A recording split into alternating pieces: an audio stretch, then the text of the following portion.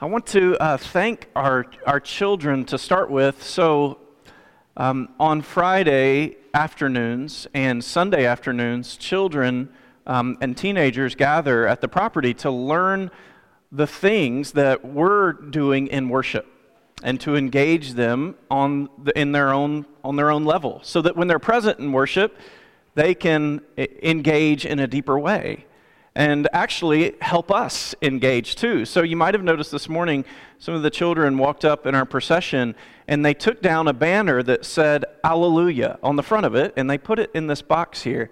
And they know something that many of us as adults don't know. So we find ways of marking the seasons of the year, and in this instance with Lent, Alleluia, I'm not supposed to say that, okay, so sorry, but it's a celebratory word. It's one of our most precious words in the church. It means praise to God for His salvation in our lives. And in the season of Lent, we bury that word for the season so that it's even more powerful when we say it during the Easter season as we celebrate Christ's resurrection victory over death and over sin to save us and to redeem us as His people. And so they have buried the Alleluia for us. They'll actually take it and in catechesis, I believe, either today or Friday, Renee? The next time they meet, which those meeting dates are in the worship guide. They'll bury that on the property, and then they'll bring it out for us again on Easter Sunday so that we can celebrate and use that word with a lot of enthusiasm. All right. So there are two main things that I want to share with you this morning from our passages. One, that Jesus is our champion in temptation. He's our champion. And two, that Jesus is our example in temptation. He's our champion and He's our example. We're going to talk first about Him being our champion. So first of all, I want to make a really careful nuance that we need to try to wrap our heads around as best we can. Our first verse in the gospel said that the Spirit, after Jesus has just been baptized, the Father has just spoken over Him this word, "This is my beloved Son." And He is immediately led by the Holy Spirit in the desert where He will be tempted by Satan. There's something we need to make very careful that we distinguish. Who is tempting Jesus? Not the Spirit of God, Satan. We're told in other places very clearly, God does not tempt with evil. He does not tempt anyone. What God does is He tests His people. And here's what the Old Testament tells us. He tests us to know what is in our hearts.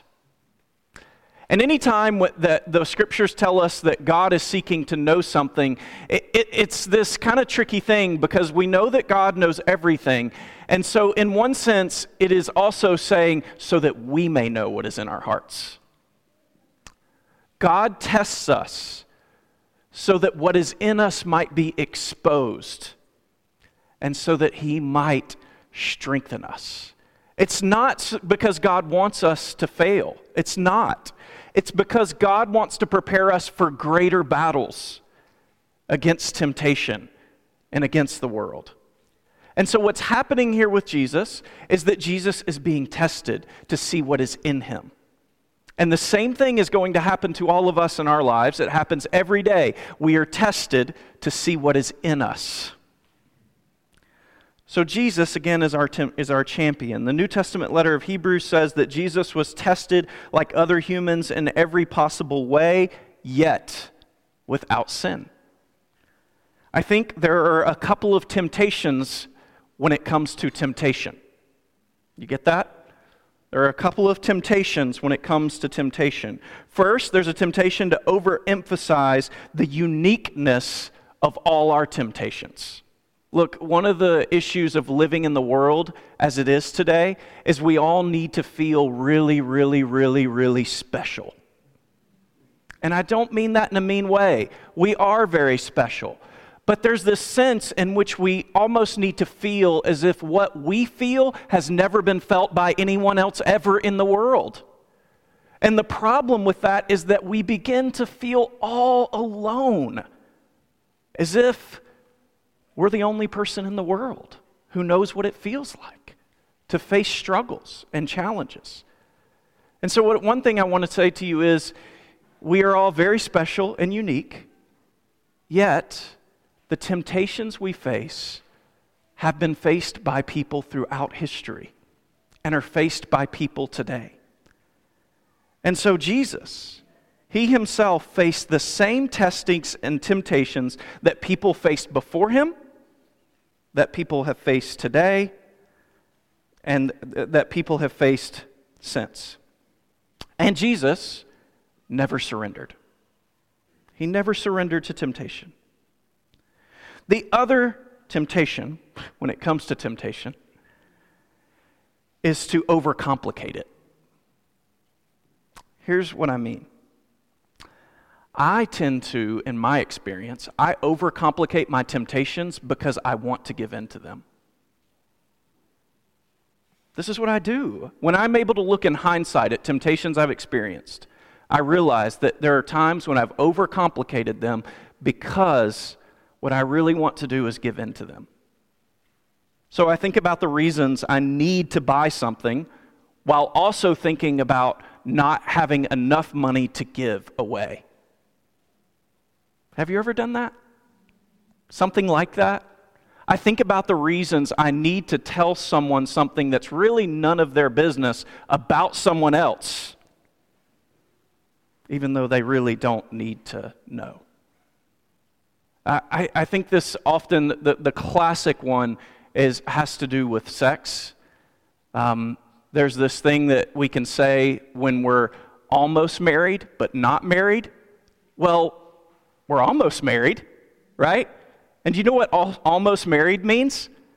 Not married. But it's so easy, isn't it? But we overcomplicate it. We play these games in our minds to make temptation more complicated than it is. So I'm going to speak in really simplistic, you may see it as simplistic ways, but I think it's true. Here are the temptations that we face. It's on 3 levels. We face the temptation whether to trust God's provision, God's goodness, and whether to trust Him alone. Whether to trust God's provision, God's goodness, and whether to trust Him alone.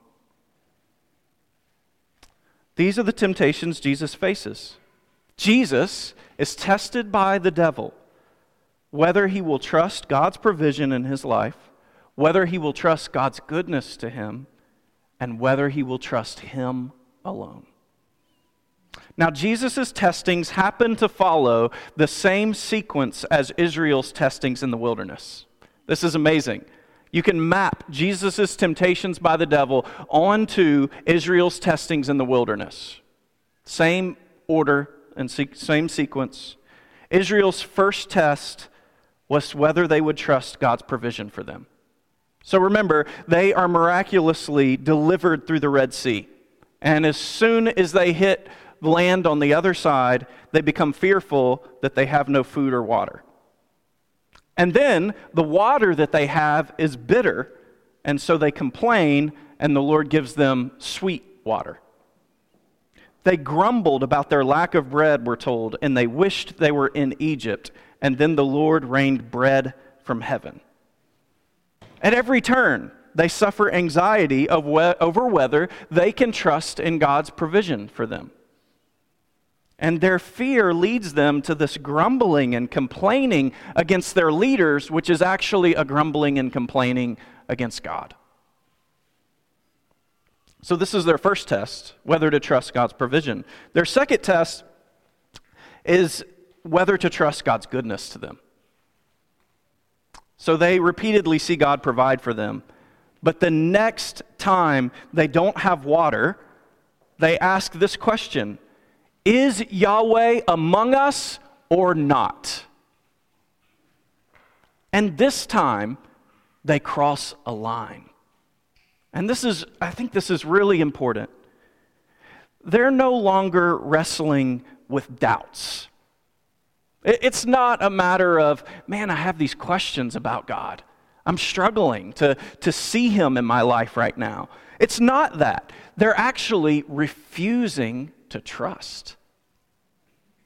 And I have to confess to you that I wrestle with whether I cross this line sometimes. So Israel, what they do is they intend to hold out on faith until God proves Himself. God, I'm not going to trust you until you do something again. Even though God has proved Himself time and time again. And that's why they cross a line. Because they've seen God act. They've seen God do these amazing things. But they still decide, I won't trust you unless you act. They hold out on God. And look, sometimes we may ask God to show Himself to us. It's fair to ask God to give us the direction in life, to confirm His presence among us in particular situations we're in. That's fine. The question is, what do we do when God has already given us direction? When He's already confirmed His presence with us? Sometimes I think we keep asking when what we're really doing is avoiding the step of faith that we already know God wants us to take. When He's already confirmed that He's with us and He's going to be good to us. You see, what Israel is doing is they're refusing to trust in God's goodness.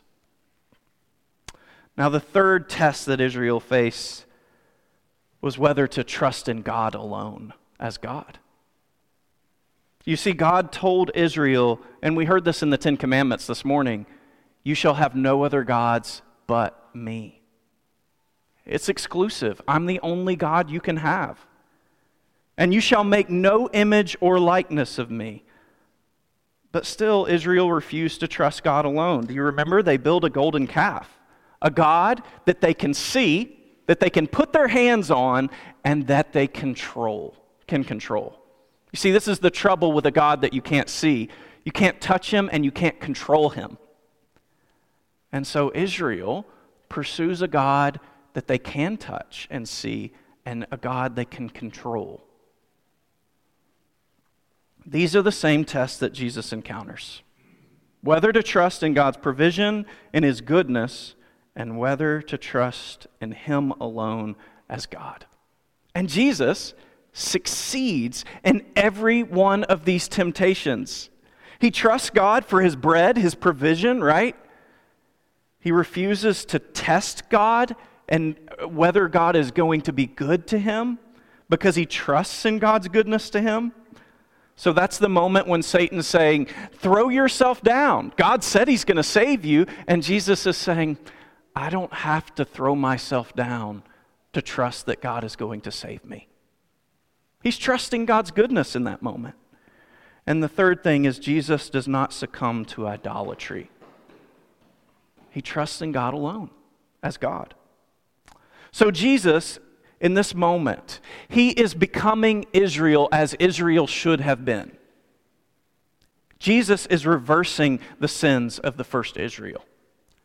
Jesus is the true man. He is revealing Himself as the true human being, reversing the sins of the first one. He is our champion, and He is doing what we could not do. Remember, testing exposes what's inside of us. Jesus reveals Himself to be the true human being. He will not succumb to sin and temptation.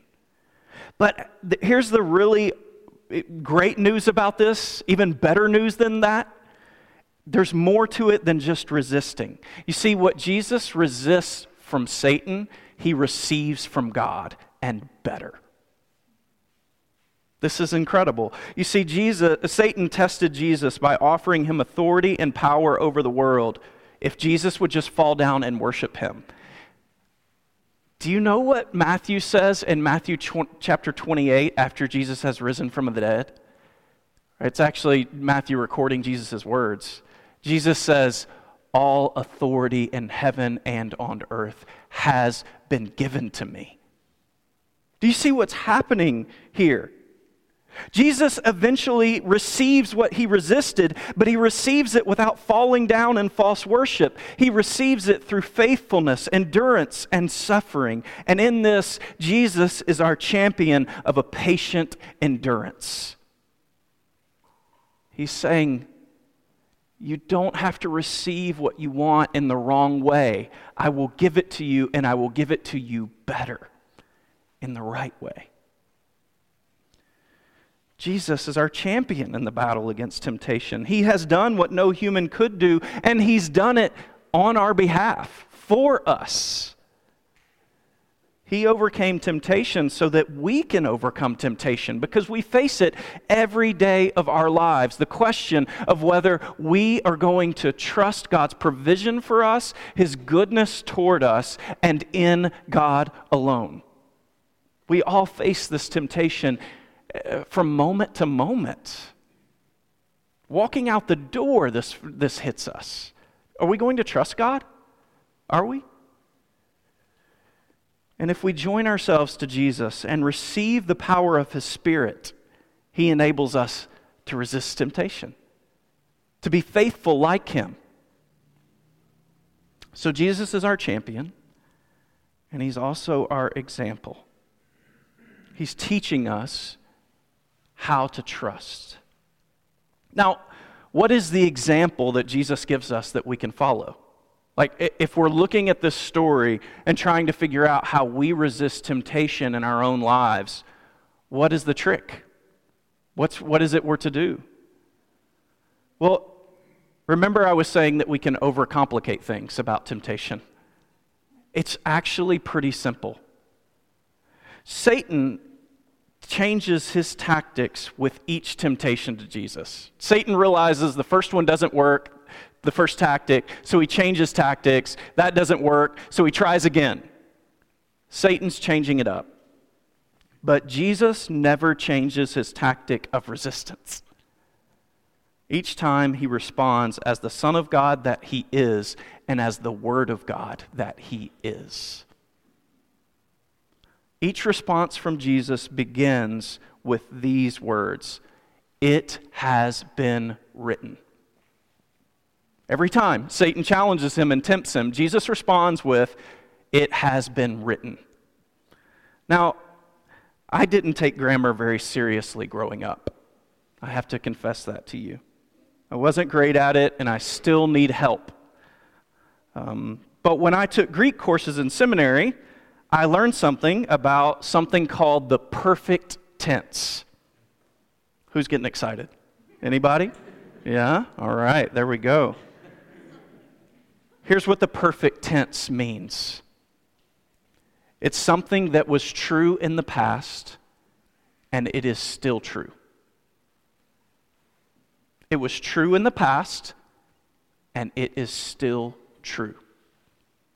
When Jesus says, "It has been written," it means it was true then, and it is still true today. This is how he's responding to Satan. What was written then, it was true then, and it is still true now. Jesus, Son of God, Word of God that he is, lives surrendered to God's Word. He is the most free man who ever lived, but he lives surrendered to God's Word. And at every turn, this is how Jesus fights temptation, by living in the truth of what has been written and is still true. Funny enough, Satan picks up on this after the first temptation, and Satan tries to use God's Word to sway Jesus. I think this is fascinating in a sick way, and you need to beware of this tactic. I think it's been used throughout history, and it's being used a lot right now. Satan uses God's Word against God's Word. This is what he does. This is his MO. Satan's MO is deception. The devil plays psychological warfare. He works with half-truths, spinning them, all the while preserving just enough of the truth to sound convincing. Beware. Here is the key difference in the way that Satan uses God's word and the way that Jesus uses God's word. Jesus surrenders to it. This is the key difference. The key difference between the way that the devil, the evil one, will use God's word and the way that Jesus does is that Jesus surrenders to it. Now, I'm not going to tell you that Scripture is always easy to understand, but I will tell you that there are those that Satan would use as tools of confusion and deception in your life. Be wary of anyone who seeks to tell you what Scripture says while not surrendering to it themselves. Please hear me. Beware of anyone who seeks to tell you what Scripture says while not surrendering to it in their own lives. Don't be deceived. Don't be deceived by the evil one. God wants to give you life. Satan wants to bring you down. Notice that Satan, with every temptation, he's challenging Jesus to look down. His directional motive, it's always down. He wants to bring you down to where he is. Don't listen to him. Jesus is our example. He lives in the truth and he fights with truth. And remember, what he resists from Satan, he receives from God, but better. Listen to what one author says about our own lives. We learn of God's liberality with us, his generosity, when after we have proven that we seek to serve him only, he then overwhelms us with the very things we thought we had renounced forever. I want to share that with you again. We learn of God's liberality with us, his generosity, when after we've proven that we seek to serve God alone, he then overwhelms us with the very things we thought we had renounced forever. Are there things that you have resisted from Satan? Things that the world has offered you that you have resisted? Or are there things that you're struggling to resist? Things the world is offering you and you're fighting with whether you're going to resist it or not. I hope that you would trust that God wants to give things to you better than Satan or the world can ever give them to you. He wants to give you the things that you long for, but he wants to give them to you in a way that is better than the way that the world can give them to you. And this is why we fast during the Lenten season. To learn to hunger for God with our whole body and to seek to learn to receive from him alone. We often just grab at food or whatever it is we want because it's accessible to us. And we forget how to receive from God alone, who gives the best gifts. When we're willing to resist from Satan, we will receive from God. So Jesus is our champion in temptation, and he is also our example in it. I want to ask you, are you trusting in God's provision in your life and living in faith of God's provision? Or are you surrendering to trust another way to provide for you? How hard you work? How well your money does in the stock market? Are you trusting in your own way of providing for yourself or in God's? Second, are you trusting in God's goodness and in his promise to do good towards you, that his intentions towards you are always good, no matter how hard life is?